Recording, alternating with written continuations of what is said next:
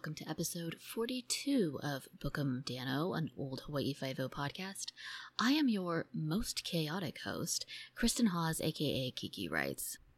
Let's continue our journey into season 4, shall we? I'll be talking about episode 7, Air Cargo, Dial for Murder, and episode 8, For a Million, Why Not? If you're looking for a pristinely produced podcast with no background noise, well, baby, this ain't it. Let's go to Hawaii.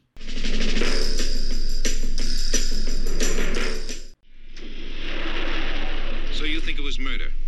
First fatality at this airport in 10 years, and it's my undercover man. Could have been a coincidence. No. Sure, it happened while he was doing a job for the ring, but I say he was fingered.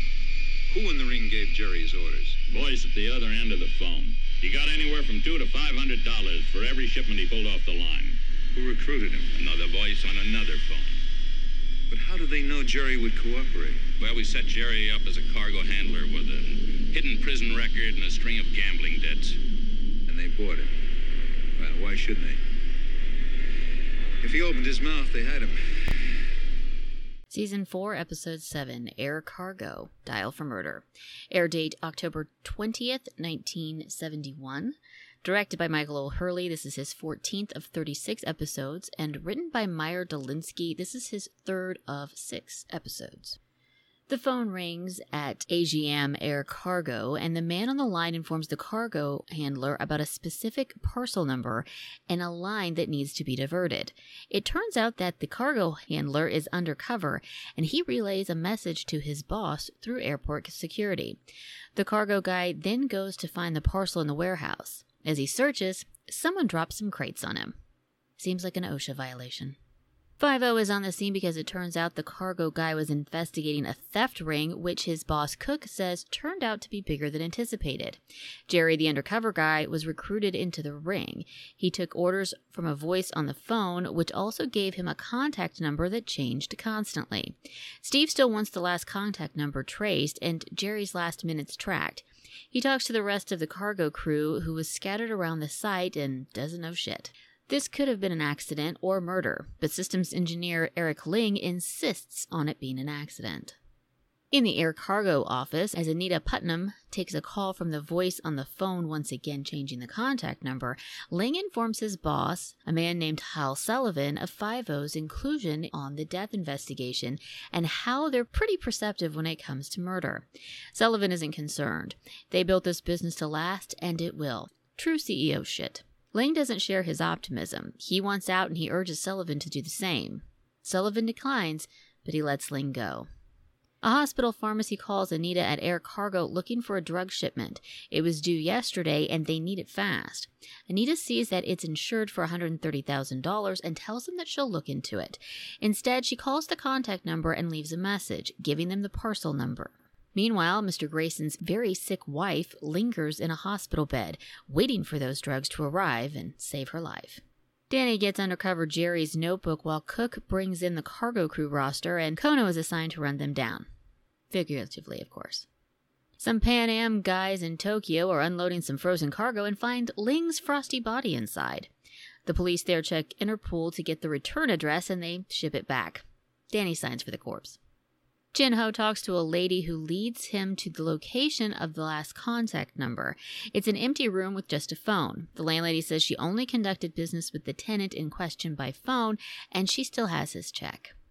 5-0 is a bit stumped. They don't have a solid reason why Ling was killed, and they can't connect any of the cargo crew members to the theft ring. Dano has fixed up slides of Jerry's notebook, and as they go through them, they find Anita's name. Danny talks to Sullivan and confronts him about the thefts.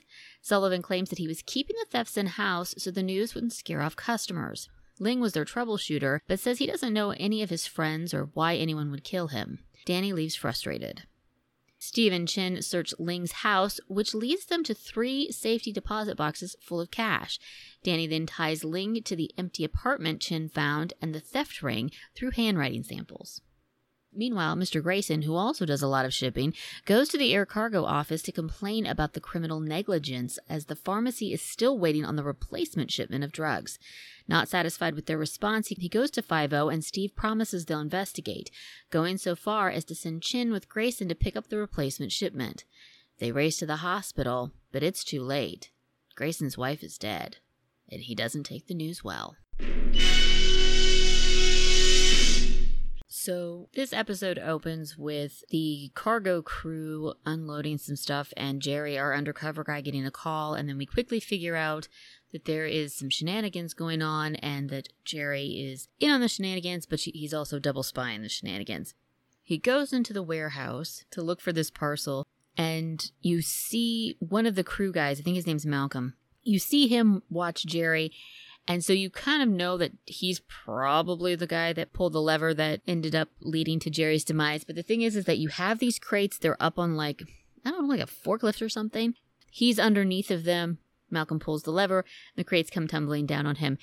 And yes, I honestly did first think OSHA violation. But my second thought was, this is the Acme warehouse. It felt like a cartoon accident that, of course, Wile E. Coyote, the crates would come down on your head. And I realize this makes me a bad person. But beyond that, we have a very sophisticated theft ring happening. There is a lot of moving parts, which is a dangerous thing, because if any one of those moving parts decides to talk, you're screwed. We have Sullivan and Ling, who are leading the charge here. Ling came up with the way that the theft ring operates. Sullivan oversees it. And they both admit that they've been skimming off the top of this theft ring, in addition to getting whatever money they can out of it, plus their regular salaries just working at the air cargo place. You have Malcolm heading up the crew. We know that he's involved, and there has to be other crew members who are involved aside from Undercover Jerry. We also have the girls in the office who take customer service phone calls asking about shipments and things. They are on the lookout for any sort of parcels that are insured for a lot of money. And they relay that to this contact number. Now, this is 1971. Answering machines were still fairly new. So it's pretty high tech that they rent a room, set up an answering machine. That's where all of this information goes. The answering machine is set up so once the messages are retrieved, they automatically erase. And then they move that location and that phone number periodically. So it's harder for them to track down. It's very intricate and it's quite brilliant, and they probably could have carried on with it for quite some time, but they chose murder, which is always a poor choice. Sullivan instructs Malcolm to take out Jerry. I think he figures out that Jerry is undercover. And Ling has a real big problem with this because, as he says, it brought the cops to our door. They're really good about figuring out murders. This is a problem. It also is a problem for his conscience. He is fine with being a thief. He does not like being a murderer. He's going to bail.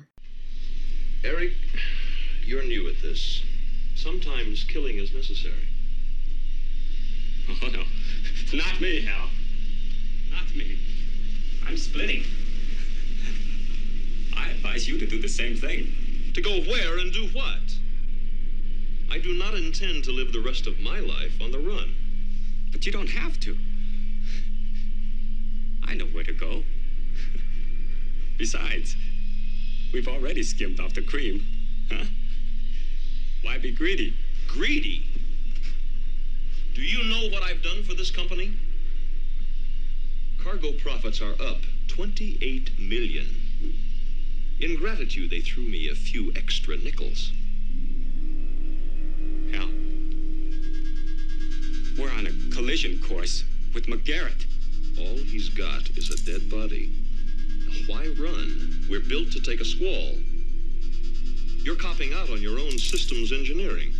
But it wasn't programmed for murder. Listen, I meant what I said. I want out right now. That was part of our deal, do you understand? You're panicking, Eric. All right, you're free as a bird. Only do me a favor. Invent a dying relative or something. Cover me when you walk. Yeah, I'm walking. But I think I think you're making a big mistake, Hal. And therefore he makes the fatal mistake that they all make. Just because this is an air cargo place doesn't mean you need to announce your departure. By saying, I'm going to bounce, that sets you up as a liability, and they almost always end up taking your ass out to make sure you don't talk. Why any of these people think that they're above that, I don't know. But the same fate happens to Ling, and he ends up getting murdered as well. Now, I know that when I do my synopsis, I tend to get a little snarky sometimes. I try to have a little fun with it, put in a little joke here and there. I was not kidding when I said that they shipped Ling's body back from Tokyo and Danny had to sign for the corpse. He literally signed for this delivery of a corpse. Who's going to sign for this package? I will.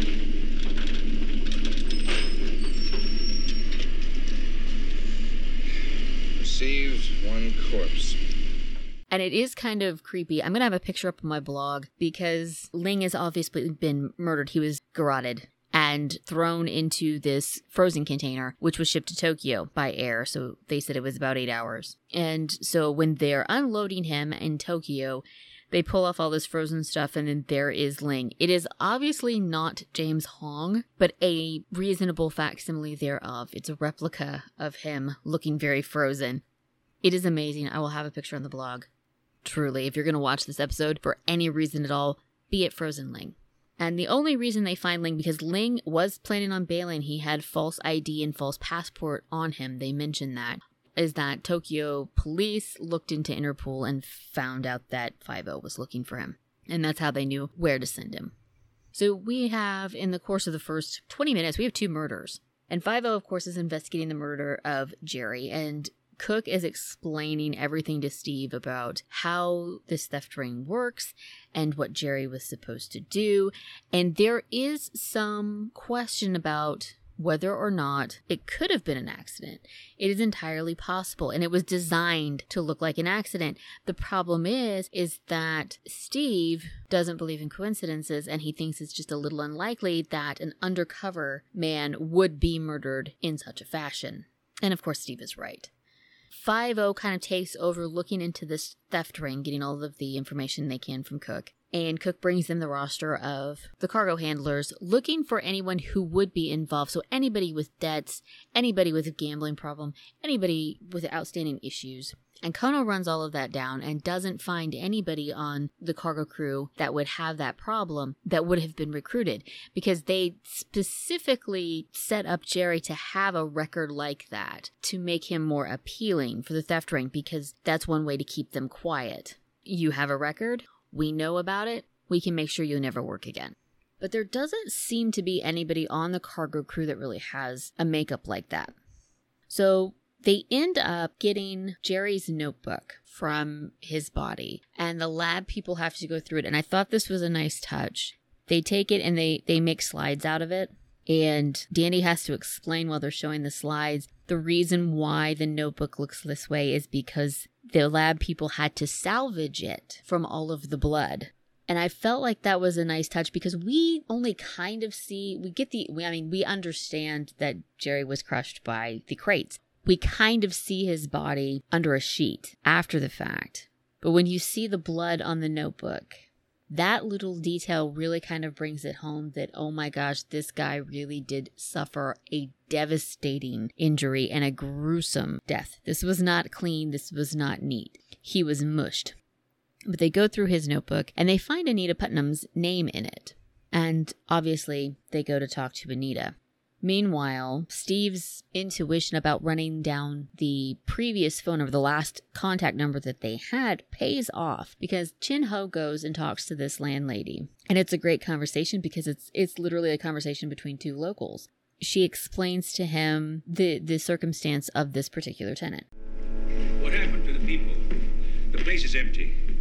No, one of the phones stops ringing. I used to hear it night and day. They're never giving me notice. You rented them the room? Good tenants paid 2 months in advance. They were never there. Who answers the phone? You sound as though you just came off the boat.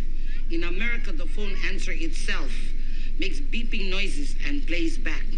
Who came to see the room? Nobody. A man saw the sign for rent.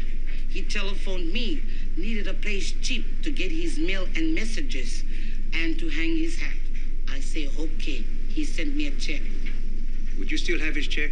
Yes. And I love how she says, we live in the present and now the phones answer for themselves. But Chin-Ho is able to, get a glimpse into exactly how they're doing this, and he gets a hold of this check that the tenant used, so that's also a lead. And we later get more slides. The check, and there's another piece of evidence that's used, that's held up, that Danny puts on slides, which it's handwriting samples and handwriting analysis that connects Ling to the theft ring via this apartment. He was the one who acquired it and set it up. So Steve goes and talks to Anita, and it's a fabulous conversation because once again, Marion Ross is back, and Steve talks to her about why her name would be in Undercover Jerry's notebook. How did they get you to join? Join? Join what? What are you talking about?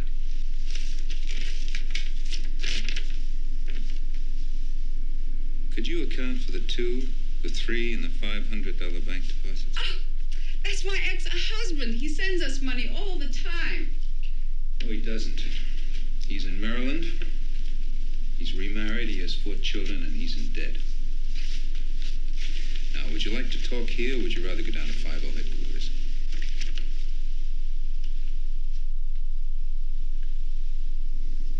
Look, my daughter was in trouble. I mean, really bad trouble. So you started spotting for them. All right, let's go. No, please.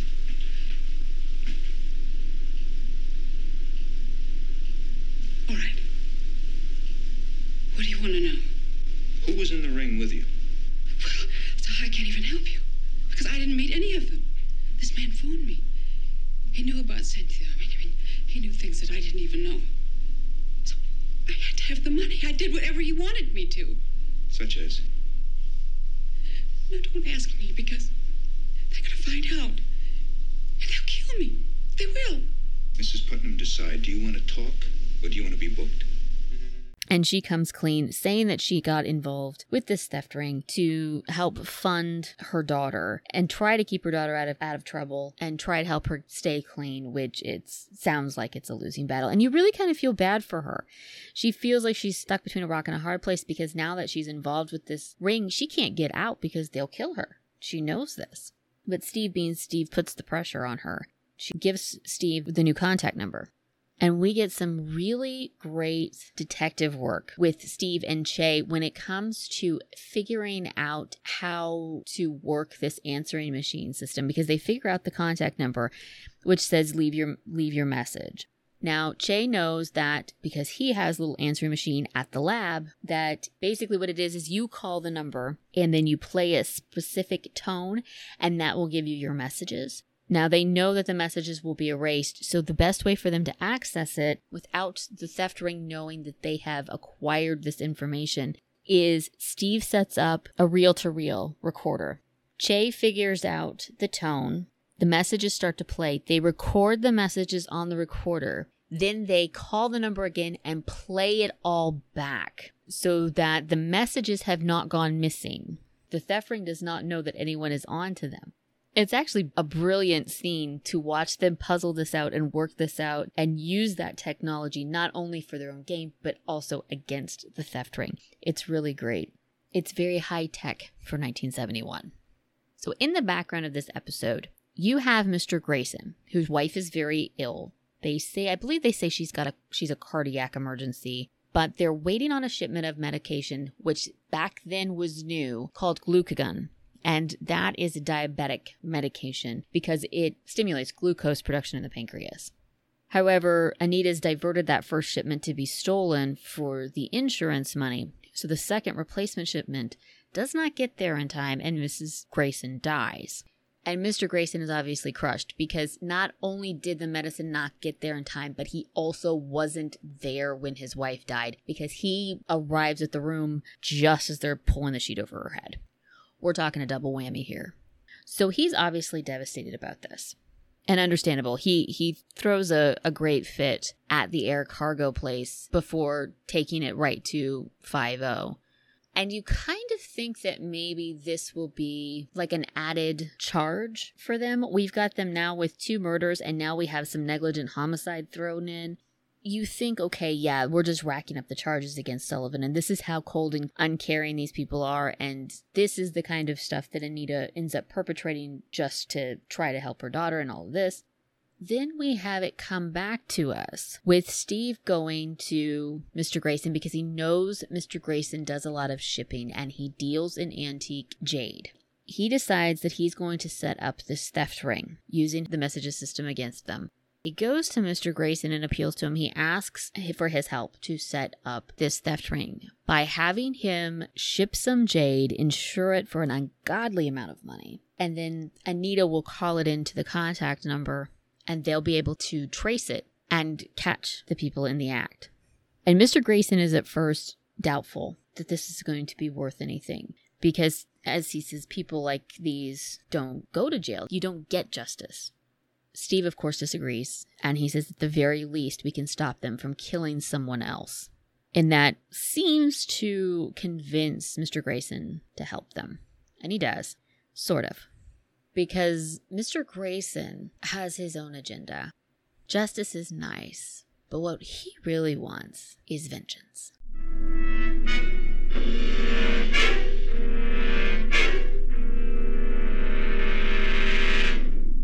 I've got nothing against this guest cast.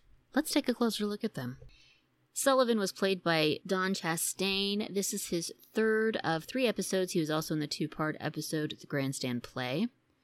Anita, as I said, was played by Marion Ross.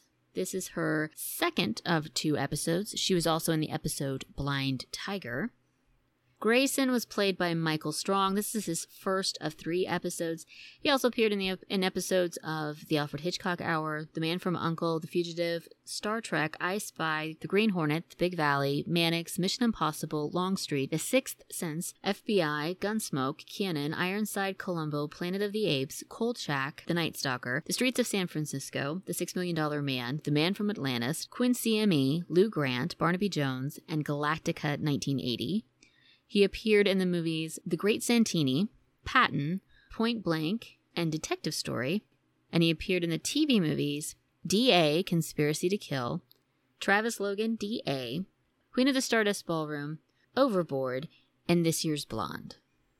Cook was played by Barney Phillips. He was Fletcher Huff on The Betty White Show, Mike Golden on Dan August, Captain Ed Frank on Felony Squad. He was the voice of Porthos on The Three Musketeers, the voice of Shazam on Shazam, Major Donald Doc Kaiser on 12 O'Clock High, Lieutenant Avery on The Brothers Brannigan, Lieutenant Sam Geller on Johnny Midnight, Lieutenant Ed Jacobson on the 50s Dragnet, and he was probably best known as Haley the bartender in the Twilight Zone episode, Will the Real Martian Please Stand Up? He also appeared in episodes of Ozzie and Harriet, Have Gun Will Travel, The Andy Griffith Show, Perry Mason, Surfside 6, 77 Sunset Strip, Gunsmoke, The Wild Wild West, The Fugitive, Invaders, Get Smart, Mod Squad, The Virginian, Longstreet, Bonanza, The Paul Lynde Show, Adam 12, Cannon, Barnaby Jones, Fantasy Island, One Day at a Time, Trapper John, Chips, The Dukes of Hazzard, and Lou Grant. He appeared in the movies No Deposit, No Return, This Is a Hijack, Della, The Threat, Gang War, Cry Terror, I Was a Teenage Werewolf, and The Night Holds Terror. And he was in the TV movies Run, Simon, Run, Beg, Borrow, or Steal, Brinks, The Great Robbery, and The Amazing Howard Hughes. Eric Ling was played by James Hong. This is his 3rd of 4 episodes. We also saw him in 1,000 Pardons, You're Dead, and The Devil and Mr. Frog. Miss Thomas was played by Sue McCollum Garibin. This is her 2nd of 3 episodes. We also saw her in Dear Enemy. Dr. Medford was played by Victor Olevi. This is his only credit. Mrs. Kahama was played by Elsie DeMello. This is her 1st of 2 episodes. Corinne Wilson was played by Patricia Herman. This is her 2nd of 12 episodes. We also saw her in Bored She Hung Herself. Kim Wong was played by Myrtle Hilo. This is her 2nd of 3 episodes. We also saw her in Run, Johnny, Run. Joanna Grayson was played by Sherry Rice. She also appeared in the movie Demon Tongue. Jerry Turner was played by Ward Benson. This is his second of 3 episodes. We also saw him in 10,000 Diamonds and a Heart. In uncredited roles, John Malcolm was played by Bill Bigelow. This is his 6th of 15 episodes. Policeman number 1 was played by Alex Kakahuna. This is his only credit. And policeman number 2 was played by Roland Matsuura. This is also his only credit. And that is Air Cargo, Dial for Murder. I like this episode. It's a solid episode. It's not a real flashy episode. It does have a little bit going on that you kind of have to pay a little bit of attention to, but it's not too much that you get overwhelmed or that you lose your spot. You don't lose the plot. I realize I didn't talk too much about it, but there's really not a whole lot to talk about, and that's not because it's bad. It's just because it's a real solid episode. There's nothing particularly outstanding about it. Like I said, it's not flashy. It's enjoyable. It gets the job done. You have Frozen Ling. And we also get a Book of Dano. So, I mean, what more could you ask for? Give this one a watch. Well, so somebody at work must have, told him to call me for a date or something. How did these men get in? Well, when I got in my car this morning, they were there, 2 men. At your home? In my garage. They took me to the bank at gunpoint. One was already here in a car, their own. What kind of car? Light green sedan. We've got the license number, 8C6310. Did you get a good look at any of their faces? No, the mask covered everything. Almost everything. I guess Carol got the closest look. Carol? Yes. Your last name? Lindsay, Carol Lindsay. When I came in this morning, one of them grabbed me, and his face was real close to mine. Did you see anything unusual or notice anything unusual? Just his eyes. They were very cold and green. Scary. Anything else? Well, they seem to know everything about the bank. My name, the number of employees. What about the cameras? Oh, they knew all about them. They wouldn't let us get near the activating buttons. They knew about the alarm system. How the time lock mechanism works in the vault. I must assume they also know what was in the vault. Meaning what? Well, we're at an all-time peak in our cash reserves. $6 million. Episode 8, For a Million, Why Not? Air date November 2nd, 1971. Directed by Roy Winston. This is his first of 4 episodes. Story by Gerald Ludwig and Eric Bersavici. This is their 12th of 12 episodes. And teleplay by Jerome Coopersmith. This is his 8th of 32 episodes. Bank teller Carol arrives at work and walks right into a robbery in progress. She joins the rest of the hostages as the robbers patiently wait for the vault's time release to open. With 2 minutes to go, one of the robbers appears to have a violent attack of some kind. Unable to proceed, the robbers bail, leaving behind the money and the baffled hostages. In the car, they baffle us all by revealing that the attack was a put-on. What? 5-0 arrives with Dano on lead since Steve is on the Big Island for a trial. The robbers apparently waylaid the bank manager at home and brought him to the bank. They seem to know everything about the bank and how it operated, including that it was currently housing $6 million. 5-0 takes Carol to the office to look at mugshots because despite their masks, she got the best look at them. Dano updates Steve via phone during a court recess, but there's not much to tell. They found the car, which was stolen, and Carol is going through the mug books. They've put out a warning to the other banks in case the thieves try again. They're also looking through the files on any felons with a bank MO. That leads them to talk to Noonan. However, he's alibied by the office manager, Blumberg, who says Noonan was filling out forms at the time. Meanwhile, Carol, freed of the mud books, meets with Galvin, the robber with the attack.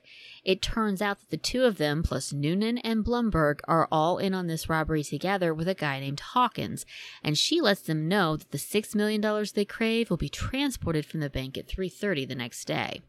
Their botched robbery worked to force the bank to move the loot, which will make it easier for them to grab. All of them are disillusioned with their lives. Galvin is a dance instructor who romances old ladies for cash. Carol is a bank teller. Blumberg gave his life to a job that gave him a gold watch. Noonan is a felon and Hawkins is a disillusioned war vet, and $6 million will go a long way to help them all start over better. While Kono and Chin work on increasing the security for the banks and Carol tells Galvin she's ready to spend forever with him, which he hesitates at, Hawkins and Noonan meet with a printer named Carlson. He's printed up some fake invoices for them, and they're all really pleased with his work. Carlson gets paid with death instead of cash. 5-0 investigates the murder and finds the broken type from the forms Carlson made. They scoop it up and take it back to the lab where they analyze it all for fresh ink, later finding 4 red numbers and 8 black letters. It's some kind of form or invoice or stock certificate. The lab boys tell Dano that there are 40,000 possible combinations. Better send it to the computer. Hawkins, Galvin, and Noonan deliver the fake forms to Blumberg, who dismays over the fact that they killed Carlson, but it was necessary. There's one less person that can talk, and it also makes everyone an accessory, which is a great incentive to keep everyone else from talking too. Blumberg replaces the real invoices with the fake ones, according to plan. Galvin tells Carol that they'll need to go their separate ways after the job. He's not the marrying kind, and it's for her safety anyway. He'll give her a good head start with some cash. Carol agrees, but only if she gets a full share, $1 million. She also informs him that she's written a letter detailing everything and left it with her lawyer to be opened in the event of anything violent happening to her. When Galvin relays this to Hawkins, Hawkins says that it's a nice play to score an extra share for himself and Carol, but Galvin is adamant that this was all Carol's idea as a way to protect herself. Hawkins makes it plain that they'll keep Carol quiet by paying Galvin's share, and he emphasizes that statement by pointing his gun at Galvin. Galvin takes the hint. Blumberg gives Noonan his fake pickup orders to obtain a rig, and armed guards pick up the $6 million from the bank, the manager informing Danny that everything went fine. Only it's not going fine. As the armored car emerges from a tunnel, they're met by Hawkins, Noonan, and Galvin in a van. Hawkins kills the driver and the other guard before pouring some deadly gas in the roof vent near the rear guard, while Galvin, dressed as a cop, directs traffic. When the coast is relatively clear, they remove the corpses from the front of the armored car and take off with the loot. You know me. I love a complicated plan. I love a big, extravagant, over-the-top plan. That is who I am as a person. This plan has that. But the way that this plan comes together when we first see it with the bank robbery and Galvin faking the attack so they leave without the money, and at first you think that he's actually having an attack, so when it's revealed in the car that he's faking it, you're asking yourself, what is this? The plan seems really questionable at this point because it doesn't make any sense. Then slowly, over the course of the episode, the first 10, 15 minutes, we get the revelation of all of the players in the game. We know that Hawkins, Noonan, and Galvin are involved because we see them at the robbery. We see them in the car. They all get in the front seat because this was back when you had bench seats and cars that could fit 75 humans comfortably. I also have to point this out because it bothered me. They're committing this robbery and Noonan is wearing sandals. I realize, sir, this is Hawaii, but I feel like you should have better, more practical footwear for a robbery. Anyway, so we know that those 3 gentlemen are involved. And we are introduced to Carol, the bank teller, because she is the last of the employees to arrive at the bank and is waylaid by the robbers when one of her coworkers lets her in because obviously bank's not open yet, it's locked. It seems like she is a witness, but there's something slightly off about her, and maybe you won't pick it up if you watch it the first time, but you will the second time, is that she doesn't seem... The bank manager is terribly upset by all of this. She was accosted by one of the robbers, had a gun flaunted in front of her face. She was taken hostage, basically, for a short period of time. However, when Danny is talking to her, she doesn't seem that upset. When you first watch it, you're like, maybe she's not that great of an actress. Until you realize when you see her meet with Galvin that you're like, oh, of course, she's in on it. And it kind of throws you back to the bank manager saying how these people seem to know everything about the bank. They knew what time it opened, they knew where he lived, knew about the time vault, knew how many employees would be working that morning, knew that there were $6 million in the vault. The fact that nobody picked up on that and said, well, if these people know all of this about the bank, there is likely to be an inside person involved. None of them picked up on that. But obviously there is, and that's Carol. And Galvin recruited her specifically for this. He's going to give her a cut of his share in the form of basically keeping her like a princess. He will give her an allowance. He will buy her whatever she wants, take her wherever she wants to go. $1 million is not going to last that long when you live like that. But we are later introduced to Blumberg through Noonan. So Danny obviously is keeping Steve up to date as Steve is on the Big Island at court. Great reference to a previous episode. He is there for the Johnny Aporta trial, which had a change of venue. But we met Johnny Aporta back in the second episode, I believe. No bottles, no cans, no people. So that's a great reference, which you don't always get in shows of this time. So Steve's on the Big Island. He's in Hilo for this trial. And Danny's keeping him up to date. And of course, Steve is giving his suggestions. And one of them was running down any felon who might have a bank MO, which Danny anticipated he's already done. 2 of the people are indisposed, but the third person is Noonan, and they go to talk to him at his job, and he says that he was in the office at that time, and Blumberg backs it up. He was filling out forms. Here are the forms, and the forms are time-stamped. As Blumberg says, it makes his life easier. And he seems very helpful, but he also tells Danny and Chin, I realize you're looking into him because he's a felon, but maybe you should give him the benefit of the doubt. Of course, he would say that because when Galvin and Carol go to talk to Hawkins, obviously Noonan is there, but also Blumberg comes out. So we now have all of our players in this particular scheme. And it is an elaborate scheme because we find out that the entire reason that they did the botched robbery was to make the bank manager nervous so that he would move the money. It's much easier to grab that cash when it's on the move. But of course, Steve brings up the one big hurdle is that you're on an island. Where are you going to go with that much money? How are you going to get this money off the island? Slowly, the pieces of this scheme come together. So we get that answer. And it's just really cool how they do it because Hawkins and Noonan go to talk to Carlson, this printer. And he's like, here are your fake invoices. So you're wondering, why in the hell would they need fake invoices for this? And then, of course, Hawkins kills Carlson instead of paying him because he is a cheap bastard. It's a great sort of little touch to that scene to show just how cold Hawkins and Noonan in particular are, is that while Hawkins is shooting Carlson to death, Noonan is off to the side polishing his sunglasses. Just cool, casual, just taking care of business. They get these invoices, they take them to Blumberg, who despairs over the killing of Carlson. You mean Carlson the printer? Well, why? He gave you what you wanted. It wasn't even part of the plan. It's part of my plan, Blumberg. You see, if anything goes wrong, if any one of you guys gets caught, I don't want you turning state's evidence on me. You see, this way you're an accessory to murder. There's no turning back. It's 0820. Let's review. Well, if you don't mind, I gotta be on a job at 0900. I mind, Blumberg. Sit, Blumberg. All right, now, let's review our tactical plans. Assault and aftermath. This whole thing, it's like a war to you, ain't it?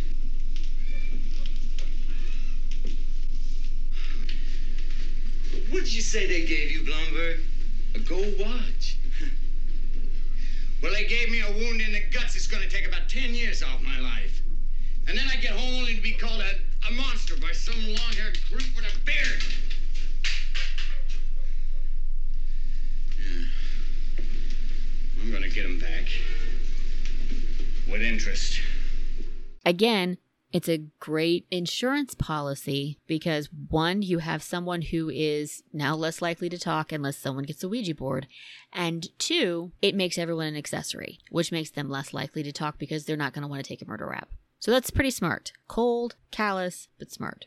But it's obvious that while Noonan is pretty much driven by money, Blumberg is also driven by money. He's looking for the retirement that he had been denied. Hawkins is driven by something else. Hawkins served in Vietnam, was gutshot, got sent home, only to be called names by hippies. He's looking to basically fund a revolution, his own private revolution. He's treating this as a battle and a war, and Blumberg kind of calls him out on that. But that's why the shares are divvied up the way that they are, is that Blumberg, Noonan, and Galvin all get $1 million apiece, and he gets the other $3 million. This is his idea. This is his war. So he's obviously got a touch of unhinged in there. But Blumberg replaces the invoices. So again, you're curious as to why they would need those. Well, the company that Blumberg and Noonan work for is called Tiki Gods, and they make tiki dolls. And he's in charge of the shipping. And so that's how they end up getting the truck that they need in order to pull off this heist. They fake up the invoice. Blumberg gives it to Noonan and says, you better go get a rig because you've got 900 crates to get. So he's going with this rig that's empty, but supposedly has 900 crates in it. They park that in like a barn out in the middle of whenever. The armored car picks up the money. They start going through a tunnel. There is a, quote, disabled van, half-ass blocking the exit of this tunnel. Of course, the armored car stops. Hawkins, Noonan, and Galvin get out. Hawkins shoots and kills the driver and the other guard. They then run around to the side, so the side of the armored car that's up against the tunnel, so you can't really see what they're doing. They get up on top of there and pour some sort of noxious, deadly liquid that turns into a gas. It looks like something that you would get out of a Batman episode. The Joker's deadly gas gets poured into the back, and they tape off the vent so the gas can't come out, and it ends up killing the guard in the back.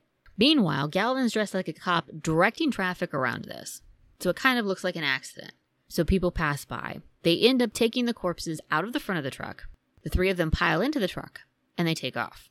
They get to the barn. They load the entire armored car into the back of this semi-rig and drive off with it. Now, here's the thing. Because of the back road that they took to get to this barn, it's all dirt road. So 5-0, when they're alerted to the armored car being heisted, they literally follow their tracks.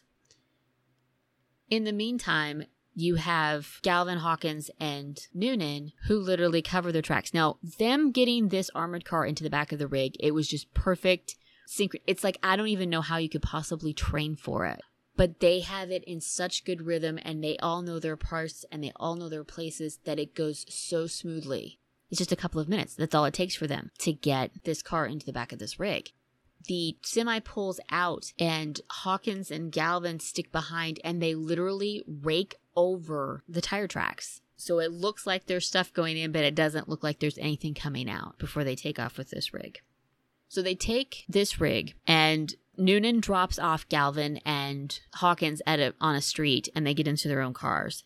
Noonan proceeds to take this truck to the shipping place. It'll be sea freight, and checks it in. This is how they're getting the money off the island. They're literally shipping it. And they have the fake invoice saying, hey, yeah, here's 900 crates of tiki dolls. And it's really an armored car and a corpse because, well, they took the corpses in the front seat out at the tunnel and knocked out the shot up glass and everything so they could see to drive. They did not open those back doors. They're locked. They have not blown those doors yet. So they are shipping this armored car in this semi-container, which is great. I mean, that is like brilliant. But there is still the corpse of the final guard in the back. They have not gotten that man out. So they're shipping the money and the corpse to the mainland. Brilliant. And they all go their quote-unquote separate ways to get to the mainland to get their money. It's an absolutely brilliant plan. It's so good, aside from the corpse in the box, that you almost want them to get away with it because, not because you particularly like any of the characters, except for maybe Blumberg, but because that plan is so good, they should get that payoff. They've earned it. Everything worked out so well. But of course, this is 5-0. That's not going to happen. So you got Danny leading the investigation, trying to piece all of this together. And their biggest clue of what is going on comes from Carlson the printer being murdered. Of course, they have to investigate that. And the type. They don't know that this is connected just yet until they get the type. And they have two lab guys. They have to go through bit by bit to look for fresh ink on these letters and numbers, and they find it. And now you have 40,000 combinations, and they put that in through the computer, and the computer does not really help them. So they are in, it's Kono, Danny, and Chin-ho, in with a chalkboard, going through all of the possible combinations of these 8 letters. And they finally land on Tiki Gods. So that's how it all comes together, is that they realize Noonan works at Tiki Gods, Blumberg works at Tiki Gods, Blumberg would have had to replace these invoices. It all starts coming together for them then. We do have this great scene as well, because the whole time Steve is in court, he's getting updates in a phone booth at the courthouse. There is actually a scene where he pleads with the judge to let him go back for a night to help his team figure this out, because now he's got 3 corpses and he would like to be able to get this case solved, and the judge denies him. Sir, I'm not asking to be excused. I just want to go back to Honolulu for one night. May I remind you again that we have a murder trial to complete? Well, I'm talking about 3 murders. 3 murders and $6 million stolen. Now, my men are out now, searching every inch of that island for that armored truck. If I could just go back to Honolulu for one night. Your department can function without you for one night. It has nothing to do. Request denied. So I just liked that they at least gave us a little bit, because we don't have hardly any Steve in the episode, but they gave us that little bit of, yes, he is so close yet so far away. Also wearing an absolutely gorgeous pink shirt and pink and blue purple swirl tie combo. Just gorgeous. I mean, what else are you going to wear to court when you're trying to put away a mobster? Obviously, you're going to go with the pink. I have found that no one argues when I wear an excessive amount of pink, and apparently Steve McGarrett feels the same way. One other interesting aspect of this episode is that we have this other story of Calvin and Carol. He's obviously seduced her into helping them, but when she mentions of being with him forever, he kind of balks at that, and then later he says, we're going to have to go our separate ways. And she comes out with, Are you sure you want to leave me, Ray? For your sake, baby. It's for your sake. You'll have a good start on 50,000. I don't want $50,000. But you deserve it. Hey, I wouldn't think of you not taking it. I want a full share. $1 million. And there's something else that you ought to tell Mr. Hawkins. I've left a letter with my attorney, Mr. Chicago, just in case something violent happens to me. Now, are you sure you want to leave me, Ray? absolutely cold, protecting herself. You love to see it. I love to see a woman who takes charge like that and knows that the man that she is with probably ain't shit, but she's going to get hers. But the thing is that this happens prior to the robbery. And Galvin talks to Hawkins about this prior to the robbery. Yeah, I don't know how we're going to get out of it. That's simple. We get out of it by paying. Paying? A full share? Yep. Your share. Galvin is going into this knowing that if he wants his money, that something terrible is going to have to happen to Carol, but in a way that the lawyer doesn't open that letter, because otherwise he is looking at losing his entire share. So you have to wonder why he goes through with it. Does he really think that he can convince Carol that he's changed his mind and that he can somehow continue to romance her and keep his money? Or does he believe that he can make her disappear under circumstances that don't get that letter opened up? Or does he think that he can get to that letter? Or does he think that Hawkins will kill him if he doesn't go through with it? Which either way, I mean, Hawkins is kind of screwed. It's just an interesting aspect to the episode because there's also this feeling of you're waiting for something bad to happen to her. Because now Hawkins knows, and Hawkins doesn't like people who talk. And Hawkins wants to ensure that people don't talk. So you're kind of anticipating that something bad might happen to her as we're going through the rest of this episode. But she's right there with the rest of them when they're buying their tickets to the mainland so they can go pick up their money. And if Dano and 5-0 don't figure out how they made this $6 million disappear, they're going to get it.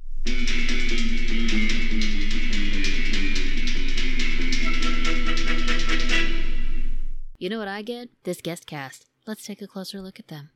Galvin was played by Robert Fields. He appeared in episodes of Capital, T.J. Hooker, Knots Landing, Miami Vice, and Law & Order. He also appeared in the movies Little Dreams, American Strays, Getting Away with Murder, Jet Lag, Looking for Mr. Goodbar, The Stepford Wives, They Shoot Horses, Don't They?, The Incident, and the 1958 version of The Blob. And he also appeared in the TV movies The Marcus Nelson Murders, Judge Horton and the Scottsboro Boys, Family Reunion, and Blood Feud. Hawkins was played by Sam Melville. This is his third of 3 episodes. We also saw him in Tiger by the Tail and Most Likely to Murder. Blumberg was played by Jack Crustian. He has 225 credits going back to 1945. He was Papa Papadopoulos on Webster, Fred Avery on Material World, Sam Markowitz on Busting Loose, and Tully on Hong Kong.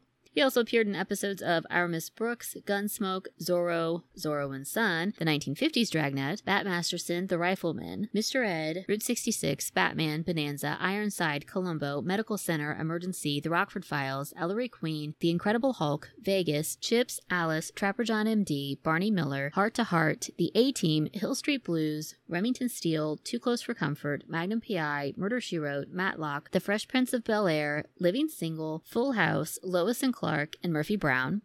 He appeared in the movies Till There Was You, Legend of the Wild, Sunburn, Satan's Cheerleaders, Freebie and the Bean, The $1 Million Duck, McClintock, the 1962 version of Cape Fear, Follow That Dream, The Apartment, Tightrope, The Angry Red Planet, Cry Terror, Reform Schoolgirl, The Night Holds Terror, Abbott and Costello Go to Mars, and The War of the Worlds, and he appeared in the TV movies Deadly Harvest, The November Plan, The Time Machine, The Adventures of Huckleberry Finn, Dark Mirror, Deadly Intentions, and Heart to Heart, Home is Where the Heart Is. Carol was played by Lee Christensen.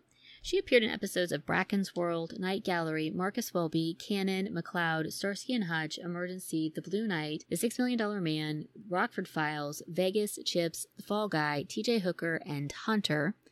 She appeared in the movies And They're Off, Butterfly, The Doll Squad, and Beyond Atlantis, and she appeared in the TV movies The $6 Million Man, The Solid Gold Kidnapping, and Intimate Agony. Shaw was played by Wendell Martin. This is his first of 3 episodes. Those are his only credits. Noonan was played by Al Harrington. This is his last appearance before he becomes Ben in Season 5. The lab tech was played by Seth Sakai. This is his second of 23 episodes. We also saw him in part 1 of the Grandstand play. The judge was played by Don Lance Over. This is his first of 4 episodes. He also appeared in episodes of The Brian Keith Show, The Mackenzies of Paradise Cove, and Magnum P.I. Hanley was played by Harry Williams. This is his first of 3 episodes. The driver was played by Harold Lee. This is his only credit. And Carlson was played by Glenn McCannon. This is his third of 32 episodes.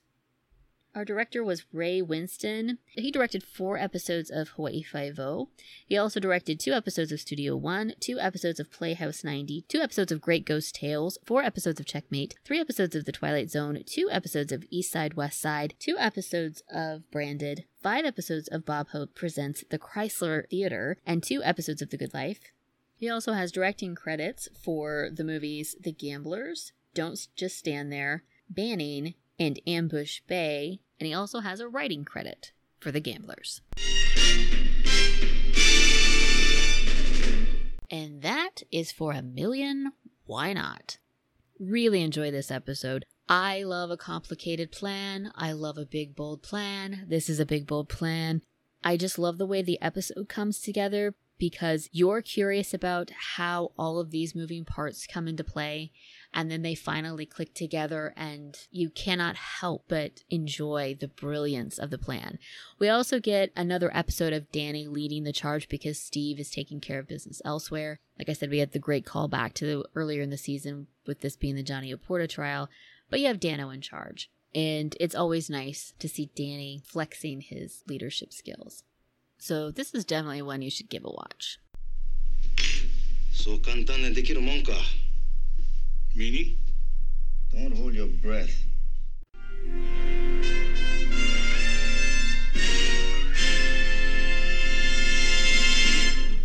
And that is episode 42 of Bookum Dano.